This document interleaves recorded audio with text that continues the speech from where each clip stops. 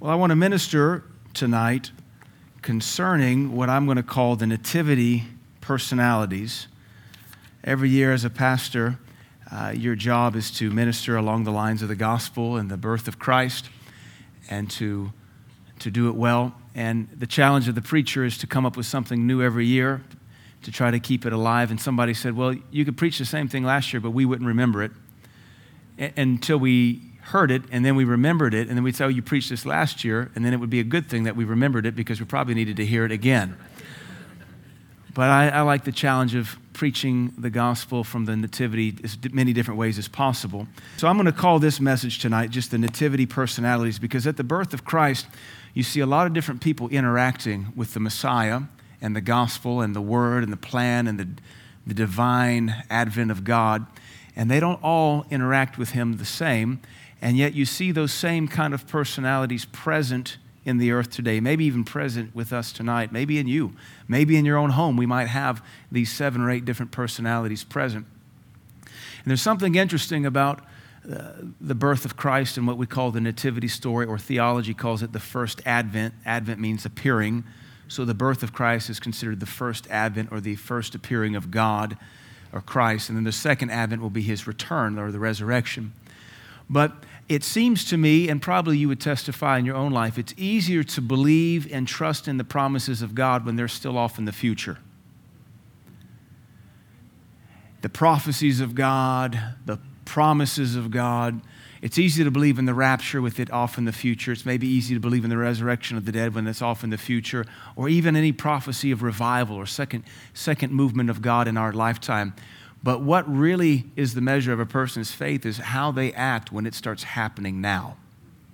So all the promises of God, the Bible tells us of the men and women in Hebrews, that these men and women saw the promises of God, were persuaded of them, saw them afar off, and embraced them. And it kind of lends itself to cause one to believe maybe if they were living in the day of it, they wouldn't have had such strong faith. And that should cause us to pause and challenge. It's easy to be excited about God's future until it means we got to do something today.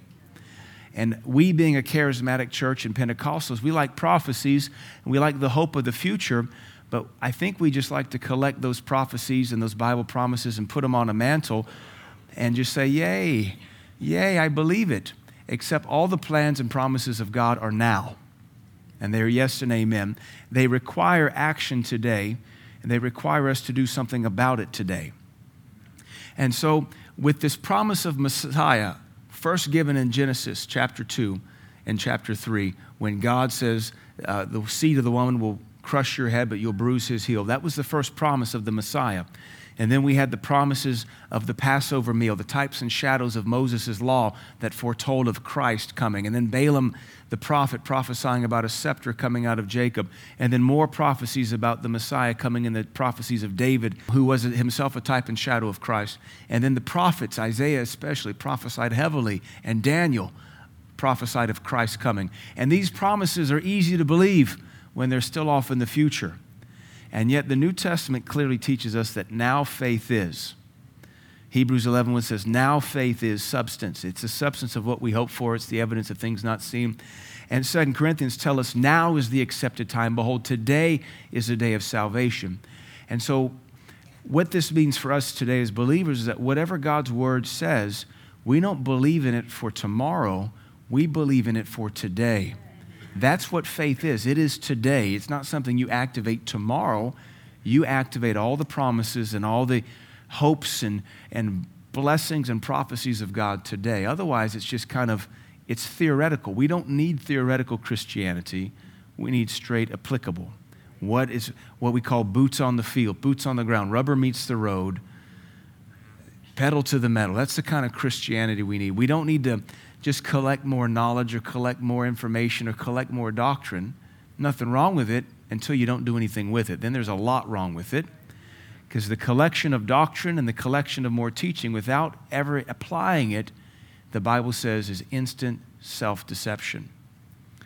And so we kind of see these things happen over the nativity story, which starts from the Lord appearing to the Virgin Mary and concluding with the return from Egypt, because then we lose track of the Christ child until he's 13 years old, and his dad, Joseph, takes him to Jerusalem to experience the Passover, which I've always marveled. Here we have the Passover lamb being taken by his daddy to experience the Passover lamb. And I wonder if at that moment, the Christ child, Jesus, a teenage boy now, realizes, this is me. This is what I'm to fulfill. At some point, he came into that knowledge of who he was, but that's a sermon for another time. Our first personality we want to consider, nativity personality, is that of Simeon. Simeon is someone in the nativity story who often gets overlooked. We're often looking at the shepherds and the angels and the Virgin Mary, and we're often looking at wise men. But Simeon knew about all this before anybody else did. And the Bible tells us in Luke chapter 2, you don't have to turn there, but if you have a Bible, you can. In Luke chapter 2, when they have brought the child Jesus at 8 days old into the temple to be dedicated and to be named, an old man named Simeon is there. Luke chapter 2, verse 25. And behold, there was a man in Jerusalem whose name was Simeon. And the same man was just and devout, waiting for the consolation of Israel. And the Holy Ghost was upon him, and it was revealed unto him by the Holy Ghost that he should not see death before he had seen the Lord's Christ. So here we have a man who is old. He's not a prophet, he's not a priest, not a rabbi, not a scribe, not a Pharisee. He's just a believer in God, an old man, a devout man, a holy man that walks with God. And he didn't need a calling to have the Spirit of God come upon him. He just walked with God. He longed for the consolation of Israel. That is redemption. That was a prophecy they'd had since Genesis 2 and 3, and was built every successive prophet and king who prophesied about it. It was a well-established doctrine that the Messiah is coming. This man craved it. And if he hadn't seen it, he'd have been in the hall of faith with the rest of them, where it said these were all persuaded and had seen and had embraced and saw them afar off. But this man so desperately wanted it, he actually got to see it. The Holy Ghost reveals to Simeon, even before he reveals it to Mary, that he would not die until he had seen the Lord's Christ. We don't know how old he was when he heard this, but it tells it's kind of retrospective. Before any of this, he had a knowledge he was going to get to see the Christ child before he died. And he came by the Spirit, verse 27, into the temple, and when the parents brought in the child Jesus to do for him after the custom of the law, then took he him up in his arms and blessed God and said, Lord, now let your servant depart in peace according to your word, for my eyes have seen your salvation. He held a baby and said, my eyes have seen your salvation, wrapped up in a little 8-day-old child. So I call this man, I call him the devout who walks with God. That's one of our personality types. The devout who walks with God no matter what. In revival, out of revival. The devout that walks with God, whether you see the promise or not. This is a good personality type to be, because you never know when you might get to walk into the temple and hold the Christ child. But I guarantee you, when he was 30 years old, serving God, he didn't expect to see the Christ child. He just believed that he might. Amen. We don't have time to tarry there because we have 8 total personalities we got to cover quickly, because I promised you we would be out in 1 hour. Number 2 is Mary. Mary's our second nativity personality. And she probably is the most famous of all of them. We all want to be like her. In Luke chapter 1, if you come back a little bit, we have the angel Gabriel appearing to her. Gabriel is Israel's angel. The book of Daniel tells us so. Apparently, nations have a senior angel assigned to them for their well-being and protection. Gabriel is named in Daniel, and he shows up again 400 years later with the birth of Christ. He appears to this virgin who would have been 13 or 14 years old, if you can imagine that. And he begins to tell her, fear not, Mary, verse 30, for thou hast found favor with God, and behold, thou shalt conceive in your womb and bring forth a son, and you will call his name Jesus, which, by the way, was a very common name in those days. Jesus in the Greek is the same as Joshua. In the Hebrew, it's Yeshua. And so it just depends on what language you're speaking, whether it's Jesus or Joshua. So to the Hebrew, if you say Joshua, it's just like us hearing Jesus. Very common name. So it's not that there's anything special about the name because it was a common name, but it's that he was obedient and therefore his name is the name above all names. Jesus is a very common name in the Hispanic communities in Latin America. There's no power in their name. Their name didn't die. nor was it resurrected from the dead. But in the authority of Jesus Christ of Nazareth, boy, we can do a lot for God. And you'll call his name Jesus, and he shall be great and shall be called the Son of the Most High, and the Lord God shall give unto him the throne of his father David, and he shall reign over the house of Jacob forever, and of his kingdom there shall be no end. He's quoting Isaiah there. Then said Mary unto the angel, How shall this be, seeing I know not a man? And the angel answered and said unto her, The Holy Ghost shall come upon thee, and the power of the highest shall overshadow thee. Therefore also that holy thing which shall be born of thee shall be called the Son of God.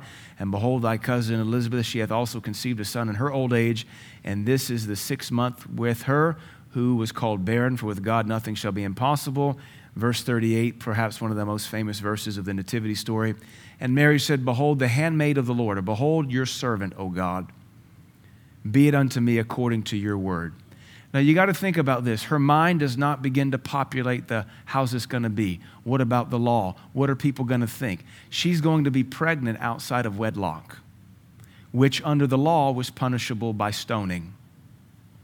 Under the law, if you were not a virgin betrothed and you said you were and your husband found out you were not, you were stoned for it. Fornication, you were stoned for. She's going to grow babies in her belly without ever knowing a man, and walk around with that stigma. And none of this ever crosses her mind that this might be a problem. She knows that she's going to have to explain it to Joseph. She doesn't ask questions about that. What's he going to do? How's he going to react? You're going to have to talk to him. Is he going to dump me? Because under the law, he had every right to divorce her, which is exactly what he was trying to do when the angel appeared to him and said, Don't do this. And he had every right to, because under his assumption, she's been unfaithful to him. But she doesn't ask any of these questions. What are my mom and dad going to think? What's the village going to think? What's Joseph going to do? How am I going to care for this baby? All she says is, Be it unto me according to the word of the Lord. So with our second personality, we just call this childlike faith. Yes, Lord, nevertheless, according to your word, be it done unto me. We need to be like that too. Our number 3 nativity personality is Joseph. Go to Matthew chapter 1.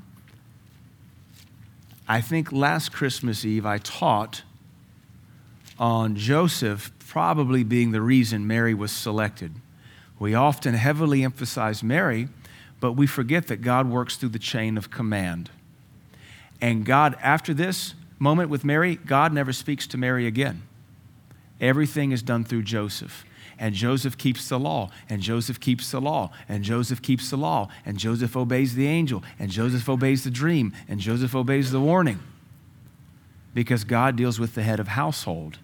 Joseph is often just kind of relegated to the nativity story, but there's about 8 or 9 times in the nativity story where it talks about, and they kept the law, and it was all Joseph who was doing it. Why did they go to the temple on the 8th day? To keep the law. Why did they offer the turtle doves? To keep the law. Why was he circumcised the 8th day? To keep the law. Why did they go to the Passover at 13? To keep the law. All of these things were because Joseph knew the law. He was an honorable and just man. And I'm convinced pretty strongly, you'd have a hard time disagreeing with me, that Mary might have been selected because of who she was engaged to. Because, not to be disparaging, but holy virgins are common in Israel in this day, but not upright men who will fear God and obey. Because the Father raises the children and trains them in the law of God according to the law of God. So Joseph, we look at him in Matthew chapter 1, verse 18. Now the birth of Jesus Christ was on this wise when as his mother Mary was espoused or engaged, which is a little more complicated than our engagement.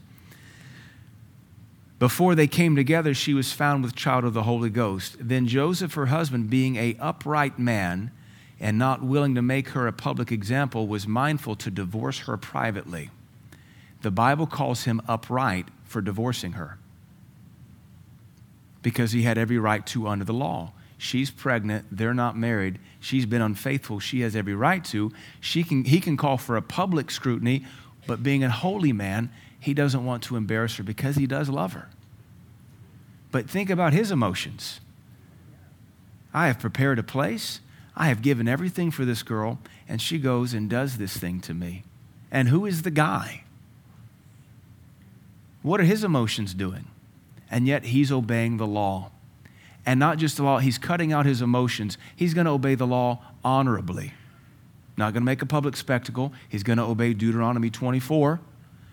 He's going to put her away and just let it kind of disappear so she's not ashamed or embarrassed, because he does love her. That's what he's going to do. Verse 20, but while he thought on these things, because God does know your thoughts and the meditations of your heart, behold, the angel of the Lord appeared unto him in a dream, saying, Joseph, thou son of David, fear not to take unto thee Mary your wife, for that which is conceived in her is of the Holy Ghost, and she shall bring forth a son, and you shall call his name Jesus, for he shall save his people from their sins. Now all this was done that it might be fulfilled, which was spoken of the Lord by the prophet, saying, behold, a virgin shall be with child and shall bring forth a son, and they shall call his name Emmanuel, which is being interpreted, God with us. And Joseph, being raised from sleep, did as the angel of the Lord had bidden him, and took unto him his wife, and knew her not until she had brought forth her firstborn son, and called his name Jesus. So from Joseph, we call him the honorable man of obedience. He's going to obey the law no matter what. When the gospel is brought to him, when the news of the Messiah is brought to him, when the word, the vision, the plan of God is brought to him, he instantly takes it to the word first because it doesn't make sense to him, which is what we ought to all do. It's a lot like the noble Bereans in the book of Acts. They were hearing the gospel, but they'd never heard it like this before. So they didn't criticize Paul. They went home and studied their Bible for themselves to see if they could find it in the word. That's what we see in this noble Joseph. He was a man of obedience. He was going to obey the law, even if it meant losing his wife. And yet the angel said, no, this is different. She's exempt because this is not a man's doing. This is God's doing. He doesn't ask questions. He doesn't say, why, what? What are people going to think? This is complicated. He just obeys. So we call him the humble man of obedience. Our fourth one, Luke chapter 2, our fourth nativity personality, our fourth person in the nativity to come into contact with the Christ child, with the movement of God. This is what we'd call the Advent revival. The fourth personality, and this is a lot of folks, I must say. The first three we've looked at aren't enough of us. This fourth one is too many of us, and by us I mean Westerners. Luke chapter 2, we call this the innkeeper. Verse 7, she brought forth her firstborn son and wrapped him in swaddling clothes and laid him in a manger because there was no room for them in the inn. That means there was an innkeeper who turned them away. Now, what kind of gentleman can look at a woman in labor and say, can't help you? What kind of gentleman can see a woman greatly in labor pains, having contractions? Her husband, I'm sure, said, we need a place to stay. I know all the rooms are full because it's the census time. It's time to be taxed by Caesar. Can you help us? I got nothing. Do you have a bed? I've got nothing. Can I have your bed? You can't have my bed. I have nothing. I do have a manger out back. I have a stall for some cattle. Will that work for you? What kind of person looks at a pregnant woman who's in labor and says, I can't help you. Go sleep with the cattle. So we have to conjecture here. We can't say emphatically or doctrinally, but I conject this, and this is some of my wife's teaching. I like it. He either doesn't see her pregnancy or he just doesn't care. And that would describe many people in the West, in America today. They hear Jesus and they either don't see him or they just don't care. They see the movement of God, they hear the gospel, and they just either have eyes that can't see or they just don't care. I call him the oblivious busybody. That's his personality type, the oblivious busybody. The Son of God, the salvation of God is in his inn, and he has nothing to do for it. He has nothing to do with it. He's just oblivious, just a busybody, coming and going. Martha would fulfill this later. Jesus is in her presence, and she's busy about so many other things, coming and going, coming and going. Can't even enjoy what God is doing, just a busybody, frantic. This man is an oblivious busybody who, I'm sorry, my rooms are full, I'm making my money. It's a good season for me, can't help you. Not even with all the money he's making from everybody who's staying in his hotel. This is a lot of folks in the West, too consumed with their life to see the life of God in front of them.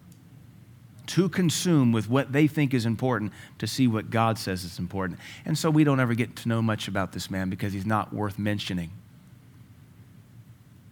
Number 5, also in Luke chapter 2, the shepherds. Luke chapter 2,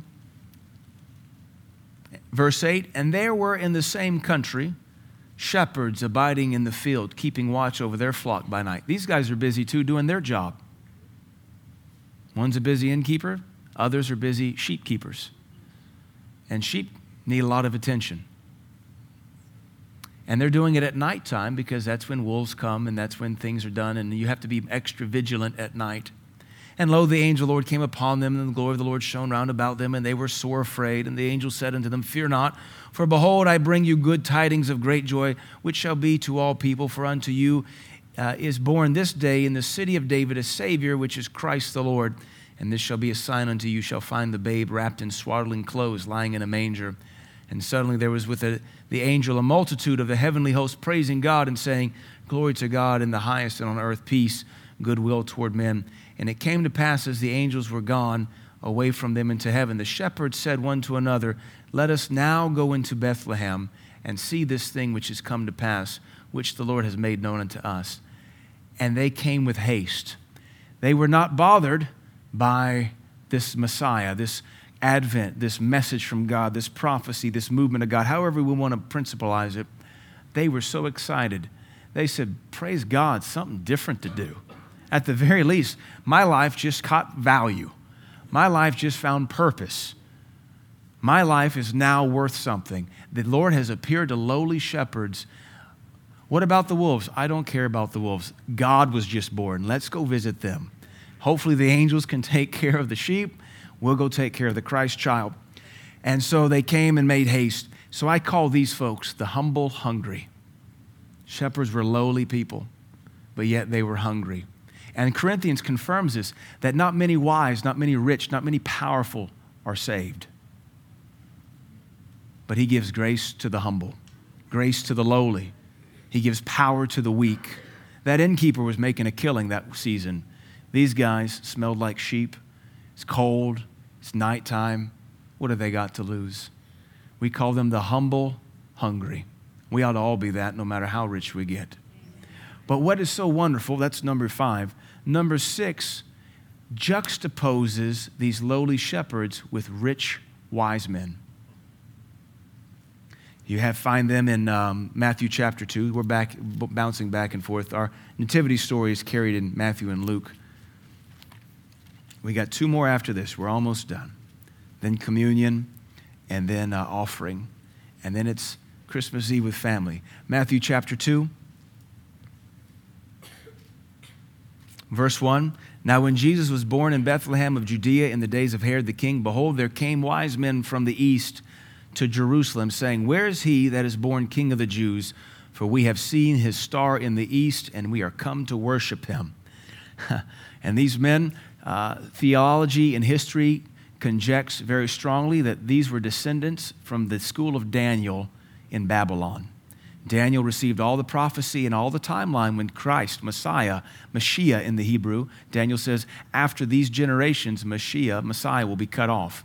These men were watching the stars, keeping track of those generations, which tells us that Daniel's school taught this legacy season after season after season for 430 years.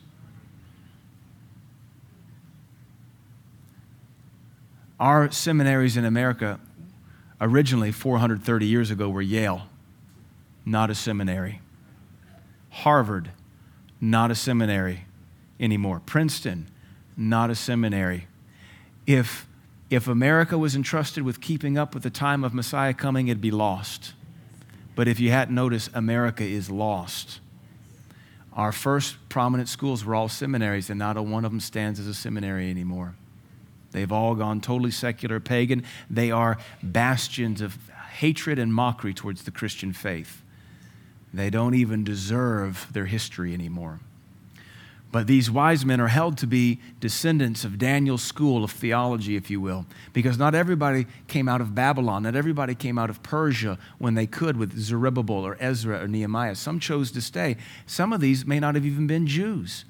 They may have just been Semites, Middle Easterners, Africans who just wanted to know, and they were caught up in the school of Daniel that were keeping tabs on the stars and the astro charts because they rotate and keep seasons and times. That's what Genesis 1 says. He made the stars for times and seasons. We've come. We know he's been born. We've watched the cycles now. It's fulfilled Daniel's prophecy. Where is he? And yet what I call these guys, I'm going to say the descendants of Daniel's ministry, generations keeping time for the Lord's advent. They sought out the plan of God at much cost and inconvenience. They had been gone 2 years looking for him. 2 years. Because Herod asks, when did you first see the sign? They said 2 years ago. You know, as soon as the star rose around to be in its season, they said, that's it, go. They had to get everything together. Maybe took a couple weeks or a couple months to plan. They've been gone at least 2 years. Left their wives, their children, their businesses. Not just the gold, frankincense, and myrrh as a cost to bring as an offering, the cost to be gone that long. The cost to supply their caravan, their train of camels. And these men have come. This is not a convenient thing for them. This isn't a 5-minute commute to church or a Ustream video when you miss church. They want this Christ child, and they want him bad. And all they've come to do is to give and to worship. They want nothing in return. And we could stop and say law on that for a while. They came to church to give and to worship, not to take. They brought an offering, and they brought worship. And when they presented the offering and the worship, they turned around and went home. That's it. That's the whole story. They saw it. They were responsible for keeping it alive. And they fulfilled their destiny 400 years later. It's generational parenting right there. That's keeping a generational vision for the gospel of Jesus Christ. I call these the generationally hungry. The nativity personality that teaches your kids to be as hungry for God as you are. One of the things we pray every night over our kids is that they catch our heart and vision for God. They catch our heart and vision for ministry. They don't just learn to go to church. They catch what the kingdom is all about. Amen. Number 7, our 7th personality, we find them in the chief priests and scribes there in Matthew chapter 2. We'll continue reading in verse 3. When Herod the king had heard these things, he was troubled, and all Jerusalem with him. And when he had gathered all the chief priests and scribes of the people together, he demanded of them where Christ should be born. And they said unto him, well, in Bethlehem of Judea. For thus it is written by the prophet, and thou, Bethlehem, in the land of Judah, are not the least among the princes of Judah, for out of thee shall come a governor that shall rule my people Israel. These chief priests and scribes, the second they're asked, they know instantly where Messiah is born. Why weren't they looking? Their faith was pure theory. They were a people of the letter, but not of the spirit. They knew the word. They quoted it. But they didn't go with the wise men to fulfill it. They knew where to find Christ, but didn't bother to act. I said this of them. They knew where to find him, but never bothered to seek him.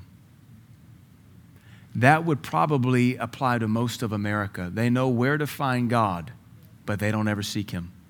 That might even be some of you. You know exactly where and how to find God, but you don't seek him because you're not hungry enough. So I call them the knowledgeably indifferent. They had great knowledge, but they just didn't really care. They were proud to show off their knowledge of the scriptures and of the law and of the prophets. They knew all the prophecies of the Messiah. He's here now, but they're not lining up to go see him. And we have a lot of people in the body of Christ that are knowledgeably indifferent towards the move of God. They're knowledgeable of the scriptures, they're knowledgeable of sound doctrine, but they're just indifferent towards what God is doing. We don't want to be that personality type.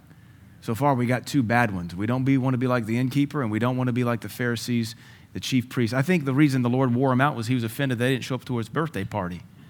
I think the Lord said, remember when I was 3 and you guys didn't bother? Yeah. This is for that, you brood of vipers, you snakes and scorpions. No, that's bad doctrine, but it does sound funny. I'm sure his parents said, they never showed up, sweetie. They never showed up for your birthday. We don't like them. Our final personality type we find in Herod. Matthew chapter 2, verse 3. This perplexed me when I saw this. When Herod the king had heard these things, he was troubled. Here you have 3 kings that have traveled for 2 years at great expense. They're delighted. They're excited. They share their excitement with an equal king. He's not excited. He's troubled. He's terrified. And the next part of your verse says, and all of Jerusalem with him. The city of peace. The city who has all the prophecies and all the promises. The city where Christ will die, the city where the Ark of the Covenant sat, the city where Abraham offered Isaac as a type and shadow. They're troubled at this good news.